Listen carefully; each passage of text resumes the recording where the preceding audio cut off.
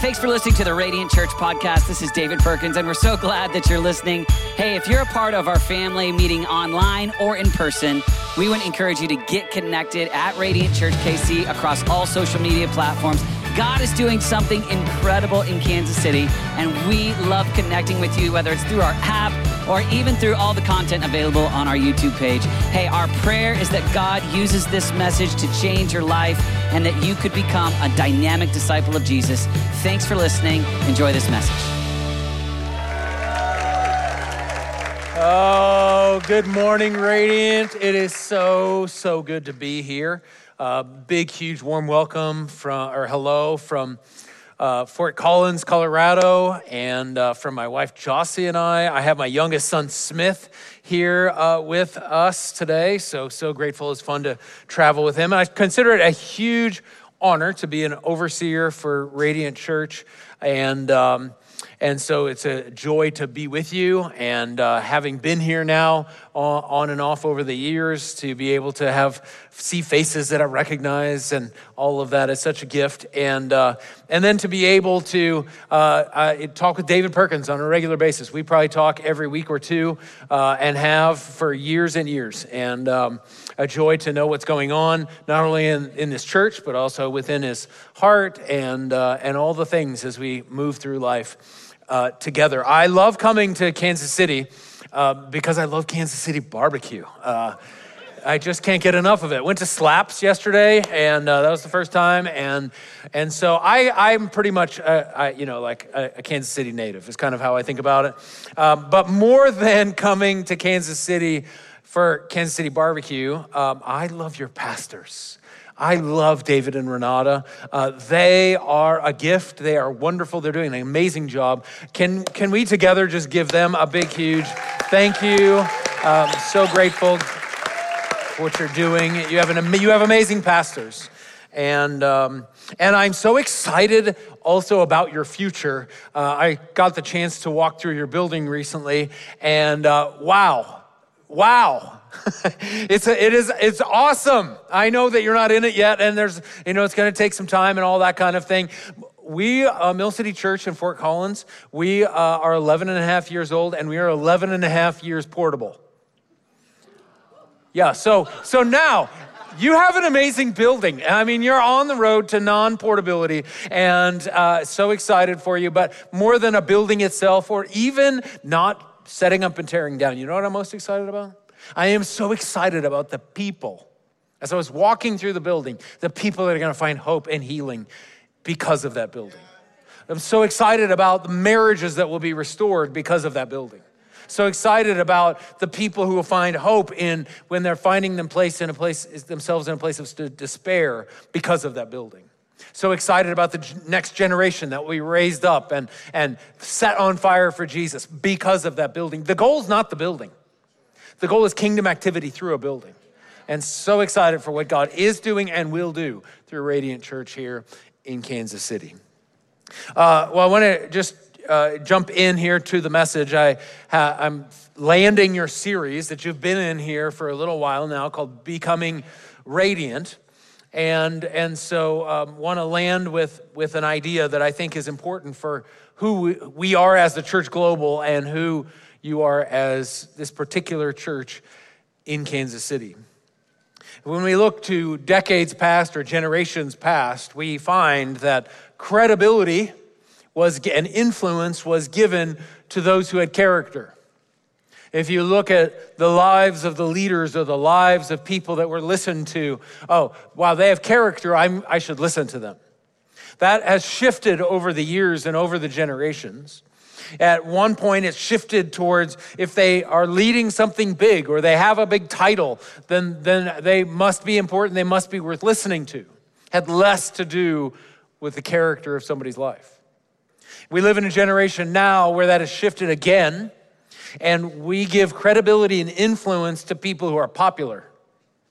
If somebody is famous or has a load of Instagram followers, then they must be important and I should listen to them.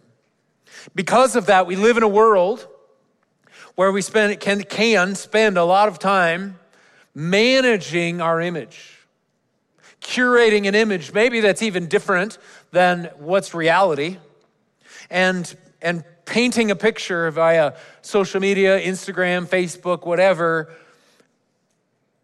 of how we want to be perceived, or how maybe if I can be popular in some way, then people will listen to me. But that is not the invitation of God. The invitation is to interior examination over image curation.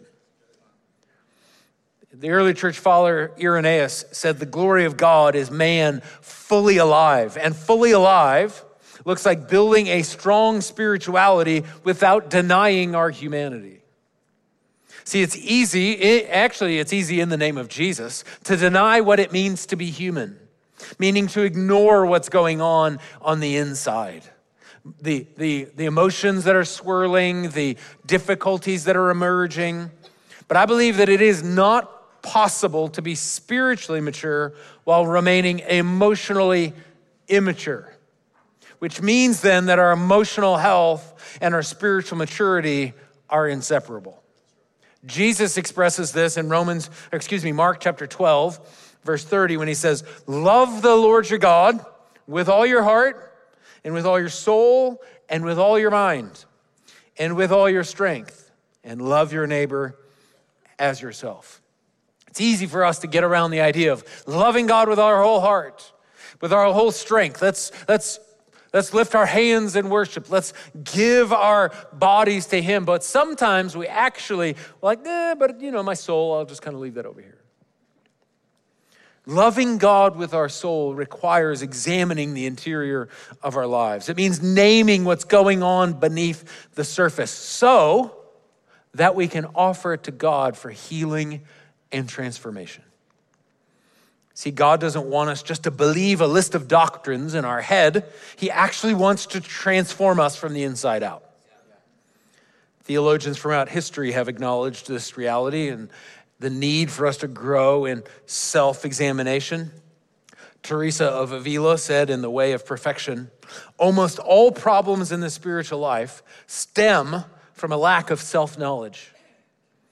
Augustine said in Confessions, "How can you draw close to God when you are far from your own self?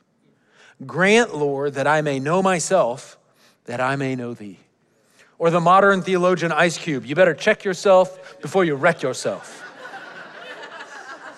Yeah. Scripture highlights this need for self-examination as well. The Psalms are full of David and the writers expressing what's going on the inside. He says in Psalm 139, "You have searched me, Lord, and you know me. You know when I sit and when I rise. You perceive my thoughts from afar. You discern my going out and my lying down. You are familiar with all my ways. Before a word is on my tongue, you, Lord, know it completely." He continues on at the end of that chapter, "Search me, God, and know my heart. Test me and know my anxious thoughts. See if there is any offensive way in me and lead me in the way everlasting." Now, what is he saying? You just know it, but I don't need to know it? No, he's actually saying, God, show me me. And we continue on in Lamentations chapter 3, verse 40. "Let us examine our ways and test them, and let us return to the Lord." 1 Corinthians 11:28. "Everyone ought to examine themselves before they eat of the bread and drink from the cup." 2 Corinthians chapter 13, verse 5. "Examine yourselves to see whether you are in the faith. Test yourselves." So what kind of picture is Scripture painting? It's painting a picture of God inviting us to self-examination for the purpose of staying close to God. Examine yourself to see whether you're in the faith, to see whether you're close to him and going in his direction and leaning into his ways. The problem is that we live in a world oriented against interior examination, moving so quickly, skimming along the surface, avoiding the uncomfortable, the difficult, or the painful parts of our lives. Speed is the enemy of depth. And in church, we often ignore our feelings as well, just in the name of Jesus, right? How are you? I'm blessed and highly favored. It's like the movie, the Lego movie. Everything is awesome. jazz hands. When everything is not awesome. But we can't live a fully human life while cutting parts of yourself off. When you cut off part of your life, you compromise the rest of it. Pete Scazzaro, in his book, Emotionally Healthy Spirituality, says, when we deny our pain, losses, and feelings year after year, we become less and less human. Anybody seen the movie Inside Out? Great animated movie. You think it's a kid's movie because it's animated, but it's actually such a brilliant movie for all ages. And if you're not familiar with it or haven't seen it, it's basically the story of this girl and her family that moves from Minnesota to San Francisco, and because of the dad gets a new job, and so what you get a picture into is the like emotional headquarters of this little girl. And so in the emotional headquarters, there's joy and sadness and disgust and rage. Did I miss anything? Fear. And so what you get an idea of is what's happening on the inside as she's in this new environment. And there's like joy for something new, but there's sadness because she's left her friends and she's left what's familiar and she's missing people. Well, as a result of that, they want to try and push sadness out. So joy is like, get out of here. But what you find by the end of the movie, spoiler alert, but you've had years to watch it. So if you miss this. But the reality is that they find that actually joy and sadness can go together. Joy and sadness can live in the same place together. They can run on parallel tracks. You can have both grief and gratitude. You can have joy and sadness both in the same moments. And really what happens is not only that when they kick sadness out, it actually impacts the rest of the little girl. But I would say that the depths that we're willing to go to will determine the heights of life that we'll experience. In other words, if you will go to greater depths in your sadness, you will experience higher joys. So to deaden one is to stunt the other. And God is asking us and inviting us to the fullness of life. So I wonder if we would all be willing to answer the question, because so often what we're willing to engage or not is determined by our family of origin. So ask the question, what emotions weren't acceptable in the home that you grew up in? Meaning you could kind of answer the question or the statement, we don't do sadness. We don't do disappointment. We don't do frustration. We don't do fear. We don't do anger. In my home growing up, we did not do many emotions. And as a result, though, what happened was any types of feelings and certainly any sort of interactions and difficulty with one another, it just brush that under the rug. We just won't deal with that because everything is awesome because we love Jesus. And so we're just going to put it under the rug. And you know what happened after a while, though, is that it exploded. And we'd have a really nasty fight or whatever, and it'd explode. But then, the next day we'd wake up, everything is awesome. It exploded, but we didn't deal with it. So then Jossie and I started dating. That's my wife. And she was much more adept. I thank God for Jossie. She is a gift to me because she would say, how are you doing? And I'd say, good. Okay, and I'd be like, and what? Can you tell me more? Really good? Fine? That was the extent of my emotional vocabulary. Thankfully, she was patient with me. I read recently that a sign of emotional health is the ability to describe your emotions with 8 words when asked. How are you? Not just good, but 7 more. Some of you are like, 7 more? See, there's so many different reasons. Some of it's training, but sometimes we avoid self-examination because we're afraid of what we'll find. I had a friend one time, I got into his car and we were driving and I looked over at the dashboard behind the steering wheel and there was a piece of duct tape on there. And I said, "What's that for?" He said, "Oh, the check engine light is on." And I got tired of seeing it.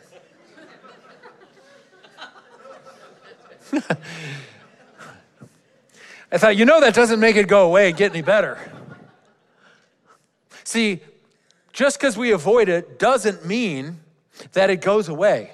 It actually makes it worse. And the same thing is true regarding our feelings and our emotions. If we ignore them, they don't go away. Oftentimes, they will come out sideways and they will get redirected. They will get redirected maybe towards numbing, to go after and develop an unhealthy relationship with alcohol, or to run towards porn or some sort of way that we act out sexually, or maybe we escape through scrolling or Netflix, all to avoid.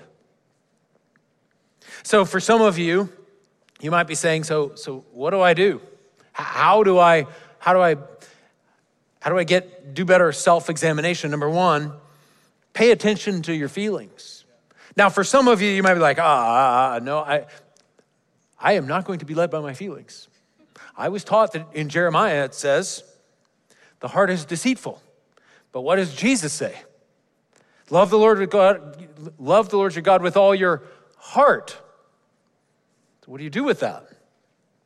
Now, we don't want to be led by our feelings. I remember watching, I think it was Britney Spears, but I remember there's this picture that some paparazzi person had taken a photo of her with her toddler on her lap while she was driving. And of course, people are freaking out.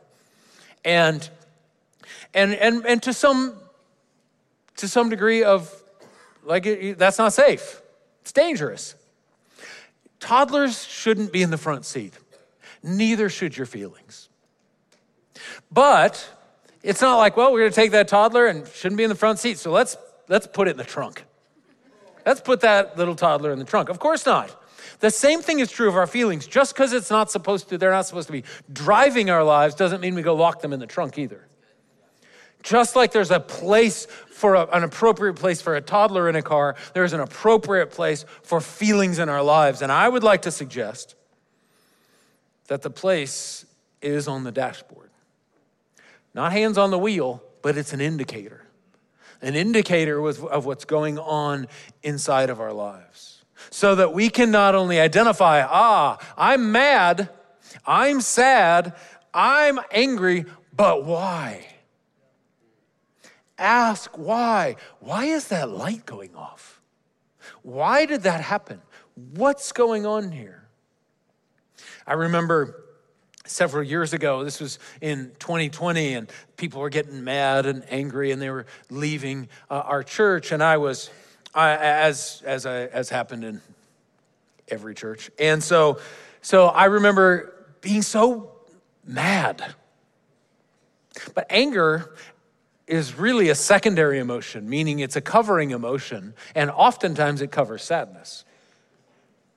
And as I sat with that anger, I realized that I was actually feeling really hurt. And see, the thing is once I was able to say, I've got the anger light going off on my dashboard, why? I'm able to address the issue that's going on underneath the hood. Now, our American culture doesn't really encourage this much either, and especially in regards to grieving. Grieving is seen oftentimes as a sign of weakness. You ever heard the phrase, big boys don't cry? Or maybe somebody starts crying and you ever heard somebody say, they apologize for the tears. I'm so sorry for crying. I'm like, why? Or somebody gets up in to give a presentation, or maybe they want to share something in a small group and they say, I told myself I wouldn't cry.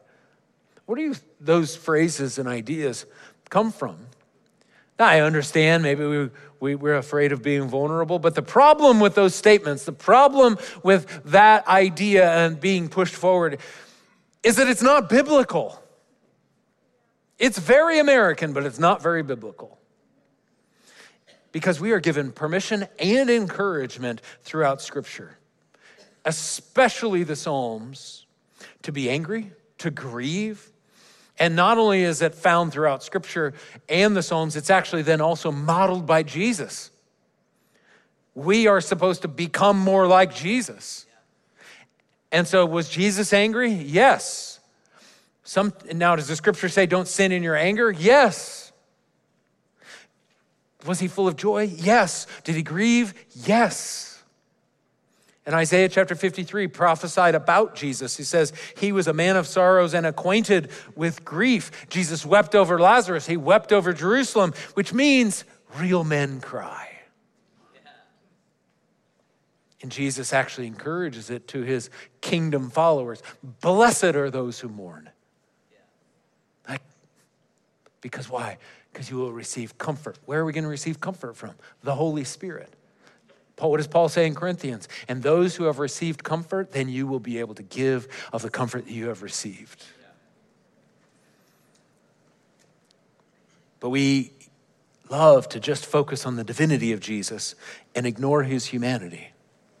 But Jesus didn't come just to save our souls. He also came to show us what it looks like to be fully human.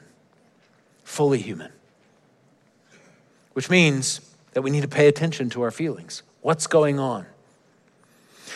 And we need to pay special attention to our reactions, because there is revelation in our reactions. Several years ago, I grew up in a home where my dad, he's a general contractor, so I would work for him in the summer times, and I would do things around job sites. So I got comfortable enough to be able to do things around my own house and kind of enjoy the DIY type things. And we lived in a really old house, and so I had taken time to rip off the aluminum siding that was on the house and prepare it and scrape it and all that kind of thing for paint. So this was a particular summer I was going to paint the house. So I had we picked the colors and bought the paint, and I had, on this beautiful summer sunny Colorado day, I climbed up I had this big 5-gallon bucket of paint, and I put it in the driveway, and this particular driveway, it was gravel, and so I put it there, and then I put it into a smaller bucket so I could climb up on the roof. So I was on this roof that was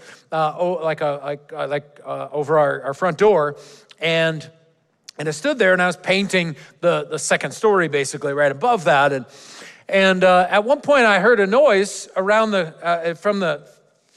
by the driveway in the garage. I look around the corner, and my wife and a couple of our boys had come out, and she got into the car and she was backing out of the garage. And she didn't see the 5-gallon bucket of paint. And I saw it, and I'm like, no. And full, totally full. I just poured out just a little bit, and here's hundreds of dollars just washing out into this gravel. And I actually don't remember going down the ladder. Just being on the ground, and I'm on the driveway, and I'm like, stop, and I start yelling and screaming and saying a bunch of things that I cannot repeat to you right now. And Jossie and the boys get out of the car, and she's like, I'm so sorry, and she's like, boys, let's go inside. And I just walked around the driveway and looked at the paint and yelled and screamed and went bananas. And I go inside, and Jossie's like, are you okay? I'm fine. Obviously. And I went inside and later sat down and asked why. Because that was a disproportionate response. Now, is it disappointing to spill paint? 100%. Is it disappointing to lose money like that and have to rebuy the paint? 100%. It was frustrating, disappointing, no doubt. But that was not my reaction. My reaction was way bigger than that. And as I sat in that and asked why did I react like that? I'd just gone through several experiences of betrayal and fractured relationships and difficulty and pain, and realized that in this moment, one of the things I was yelling and screaming is, why can't everything go okay? Why is everything going wrong? See, this was just one more thing in a string of things, and I was angry at God for things not happening and working and things breaking apart. And so can I just get over it? Can I buy some new paint? Absolutely. But what's the opportunity is that a reaction can become a revelation, which can lead to, for me in that moment, to know that I was really hurt. I needed healing, I needed comfort, and I would need to forgive. It was a reaction that led to a revelation that led to transformation. So I wonder if you want to pay attention to your reactions. There's always a story beneath a disproportionate response. So why did you react to your kids that way? Why did you just flip out on your spouse when they moved something from your desk? Why did you just react to your employer when they just shifted something in your job description? Why did you react that way to your mom or your dad? Why did you react that way to your classmate or to your teacher? Why? Why was that reaction disproportionate? Maybe it's because you're feeling out of control. Maybe it's because there's too much going on. I mean, there are so many reasons why, but if we can just pay attention to the reactions and sit with and ask, why? What's the story going on? What got touched that somehow isn't healed? And so as a reaction to this moment, all these other stories are reacting to that moment too. I am so glad that we are no longer in COVID. Can I get an amen? It was a tough season. It was a tough season in church leadership. It was a tough season for us as humans. But you know, one of the things that I would describe COVID, that season, as was a season of disproportionate reactions. Somebody says one particular thing, and I can't believe you. Somebody says something, and they get canceled. We make a particular decision about how to navigate COVID as a church, and you're this and you're that, and you made that statement in your sermon, we're out of here. Disproportionate reactions. And as I was thinking about people's reactions and disproportionate reactions, I was able to identify what was going on in their lives. But we're not called to be others examiners. It's supposed to be self-examiners. Psalm 139, it doesn't say, show me their anxious ways. But you know what? I'm really good at examining and pointing out other people's anxious and offensive ways. But the psalmist says, examine me, show me my anxious and offensive ways. And so as I was pointing out everybody else's issues, I realized, and I asked God, what are my reactions about in this moment? Because I'm hurt by that person who left. I'm hurt by this person who sent an email and said this and misunderstood that and took these people and gossiped about that. And I realized as I allowed the Holy Spirit to examine me that I was overly attached, and my state of being was determined by other people's affirmations of my leadership. In other words, when things were good and they're like, oh, that's a great decision. You're such a good leader, Aaron. Great decision. Love all of that. I'm like flying high, feeling good. 2020, I got very little of that, and we got loads of that. I can't believe you said that, and I don't know that you did that, and everything. And what does that mean then? That lack of affirmation of my leadership, I'm totally a disaster. And so as I understood that, I started to realize that I'm tied to something I'm not supposed to be tied to. So I started offering that to the Lord, went to a therapist to help unpack some of those things. And as a result, started to realize that I was leading for the wrong reasons, or maybe attached to the wrong things to determine if I was doing a good job or not. And as I was able to let those things go, offer them to the Lord, differentiate in a healthy way from my church, I have been able to experience the freedom from the tyranny of other people's opinions. That came because I was able to examine a reaction, ask why. Why am I feeling this way? Why am I reacting to people like this? Not why are they, but why am I? So we need to pay attention to our feelings and pay special attention to our reactions. But we also need to process our feelings, not just by ourselves, yes, with God, but with others. Basically, do you have someone who can sit with you, who can listen to you, give space to you, and what is happening inside of you? Sometimes that means we sit with other people so they can help us articulate and pay attention to our feelings. Hey, this is what I'm thinking. What am I feeling? Hey, this is what's going on. Can you help me articulate? Or this is how I feel. I'm so angry. I'm so mad. And what does the Bible say? It says, mourn with those who mourn. It doesn't say fix those who mourn. Give them the Bible answer to those who mourn. Just mourn with them. We'll get there. But let it out. Why? It's important. Move through it with them. Mark Epstein, a psychiatrist, says developmental trauma happens when emotional pain cannot find a relational home. This is why small groups are so important.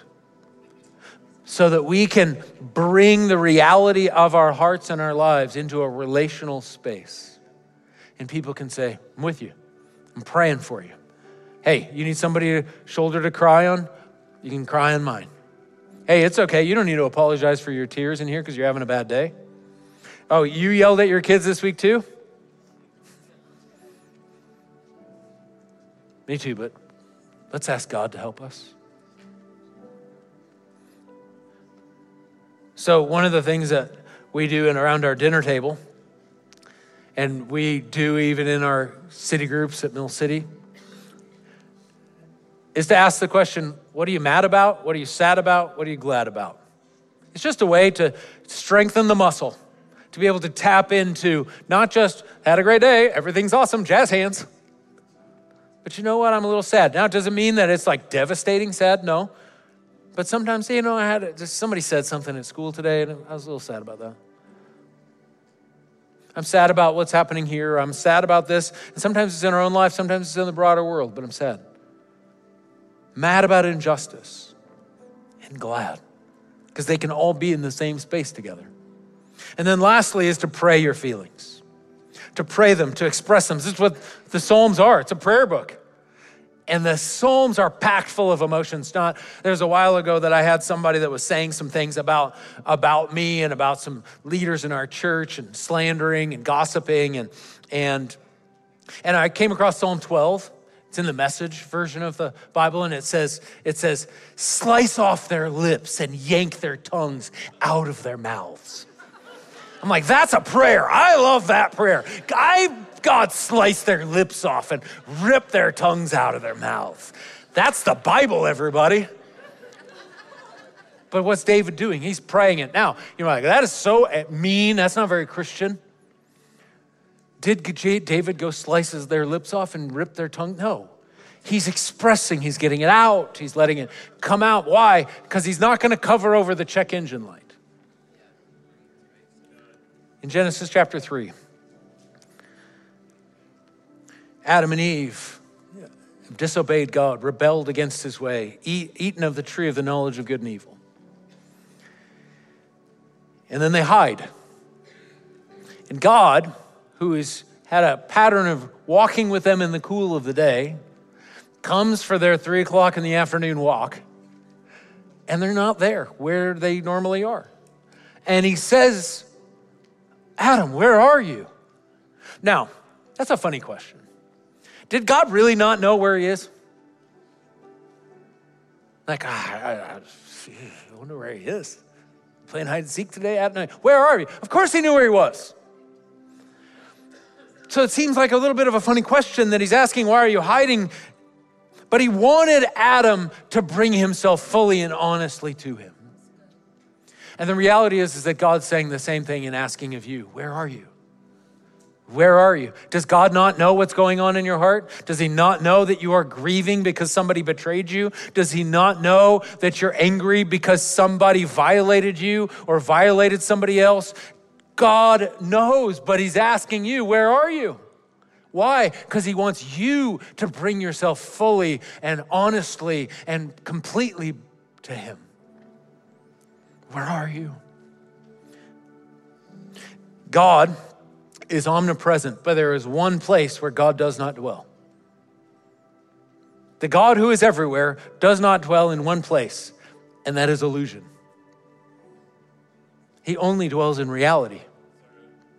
Good and bad, messy and hard, and amazing. All of it. But he doesn't dwell in the land of fantasy of where we pretend or hope or wish we were. He doesn't dwell in illusion, which means that we want to bring ourselves fully to him and engage reality well. See, where we cut ourselves off from reality, then we cut ourselves off from the presence of God. So I wonder if we can't just take like 20 seconds in this still small moment. Because I know you leave here and things start to pick up and you get busy and you're like, I should sit down and examine why I did that. But let's just take a moment. Can you just, for a moment, be honest with yourself and be honest with God and name what's going on the inside? What's happening underneath the surface?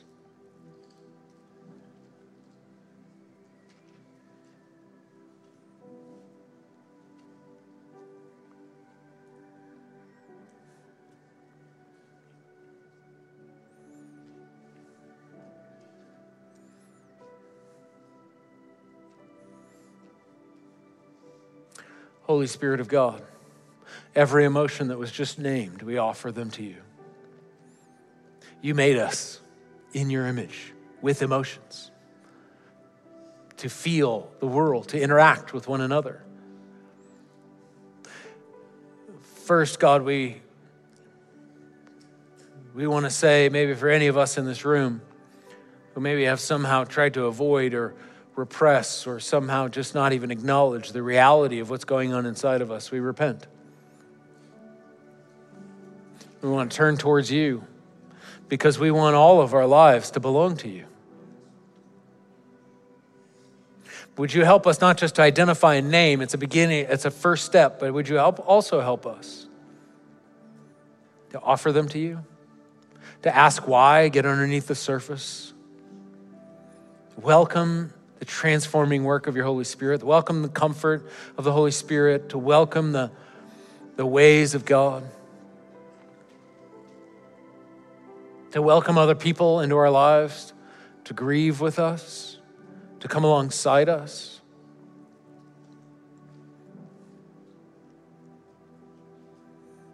And God, we thank you for your love for us, expressed fully in the life of Jesus. And Jesus, you gave everything. You gave every part of who you are. And so for anybody in this room, there's an invitation from the Holy Spirit right now to give all of yourself to Jesus. Some of you have never crossed the line of faith before. And it is as simple as saying, Jesus, I give you my life. I give you my life. It's yours. You gave me all of yours. I give you mine. It's actually an amazing trade. I'm going to give it all to you. Maybe it's for the first time or the first time in a long time. All of my life to you. Or maybe you would say, you know what, I've been a follower of Jesus for a long time, but I unknowingly maybe have held back a portion of who I am. So I give all of my life to you, Jesus. I give you every feeling, every difficult emotion, every aspect of who I am. I give it to you.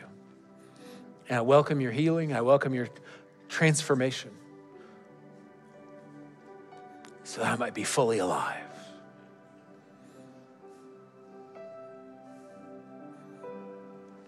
God, we need you. We welcome you.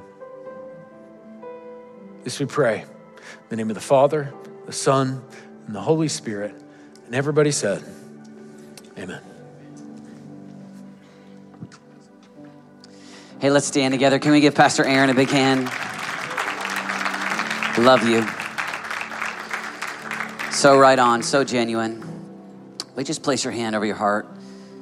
So we're gonna pray. I wanna just pray for our offering, but I also wanna pray over just this message.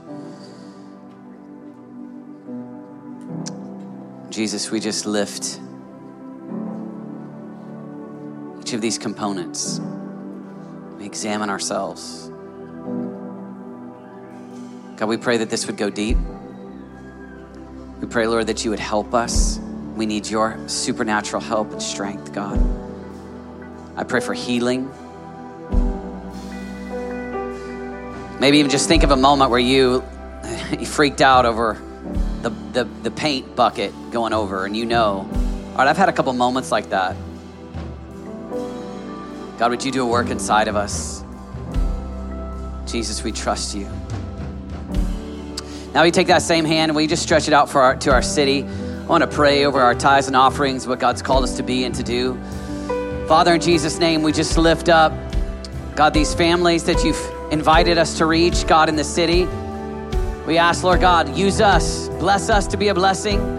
Father, we ask, Lord Jesus, God, the families in our church, we want to be a blessing. We want to help them this Christmas. God, this building that you've given us, it's a gift. You gave it to us. We ask, Lord Jesus, that you would provide all we need, Lord God, so that we can renovate that building. Father, we ask, Lord Jesus, God, that you would use this church to make a difference in the nations. Give us global vision, Lord God, to make a difference. Jesus, we need you. God, we honor you. We love you. We give cheerfully. We give gladly in Jesus' name.